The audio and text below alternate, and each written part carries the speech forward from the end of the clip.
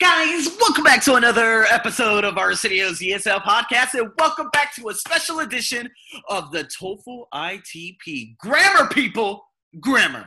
That's right. We're getting back into it. We're going to be talking about the errors with articles, indefinite and definite articles. I just want to tell you guys that TOEFL iTP for $50 a month, it is available. Exclusive webinars, exclusive Q&A, exclusive just about everything. So because, again, what I want to do is give back as much to you guys as possible. And for people who are very serious, and for people who don't want just 1 to 2 podcasts a month, well, over there and on a routine basis, there are videos. There is exclusive content that doesn't come out to the public. There's a lot of different things. So if you guys are interested, book a call with me. I'll be more than happy to go over some of the details and whatnot. Again, the link is in the description if you guys are interested. But with that being said, guys, man, what I'm going to be doing is I'm going to go over a 2-part TOEFL segment this Wednesday, next Wednesday, but with the follow-up questions that you guys may want with these errors with articles, it's going to be on my Patreon, okay? It's not going to be here, okay? So this is just the basis. This is just all the understanding of just about everything. So here we go.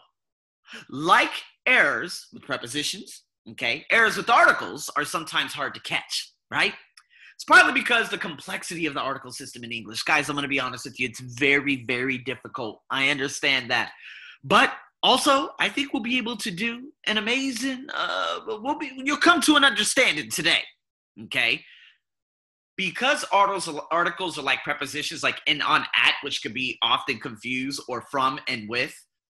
These are considered to be small words, okay? And our eyes have a tendency of skipping over such errors, right? So here we go. What I'm going to be doing is I'm going to give you a bunch of information that's going to help you. So indefinite articles, a and an. So we already know a and an is used before singular nouns when one does not have a specific place or thing or concept in mind. So we already know an is for the A-E-I-O-U, so like an orange, an elephant. A chair, obviously this isn't specific.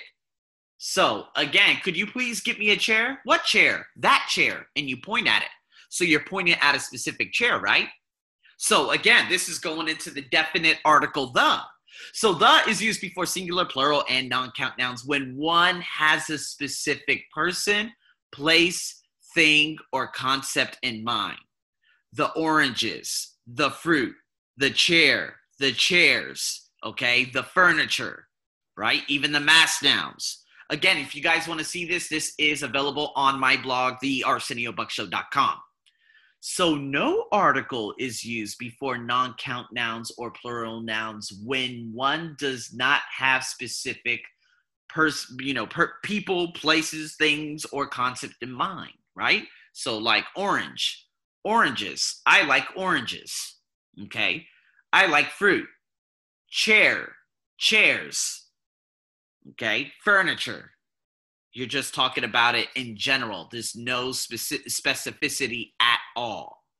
Now, the indefinite article is used before words that begin with the consonant sound and chair, book. We already know that. Okay?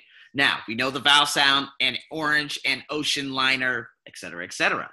Before words that begin with the letters H and U, either a or an can be used also. Now, these are a little bit interesting. Like, I'm going to give you a couple of these. An honor. It is an honor to meet you.